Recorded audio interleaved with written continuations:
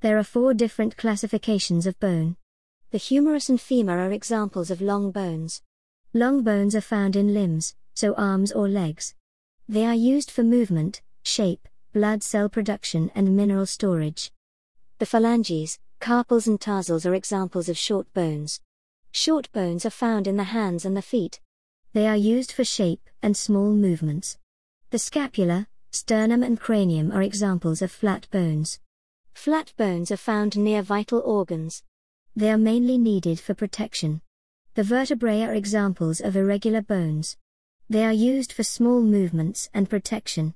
There are tendons and ligaments in our body. Tendons connect muscle to bone.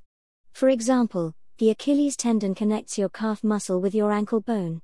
Ligaments connect bone to bone.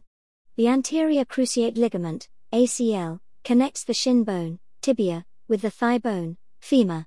Carpals and tarsals are examples of short bones. Carpals or metacarpals are bones in the hand. Tarsals or metatarsals are bones in the foot. You can remember this because tarsals, like toes, starts with a T. For your exam, you need to know the following bones of the body: the cranium, vertebrae, scapula, humerus, ribs, sternum, radius, ulna, pelvis, femur, patella, tibia, fibula and talus. A joint is a point where 2 or more bones meet.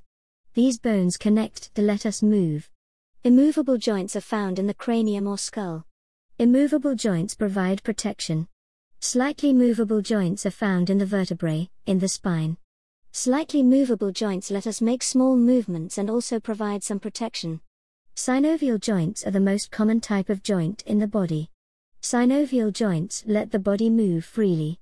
Ball and socket joints are an important type of freely movable joint. A ball and socket joint looks exactly like a ball fitting into a cup. It can move freely in all directions.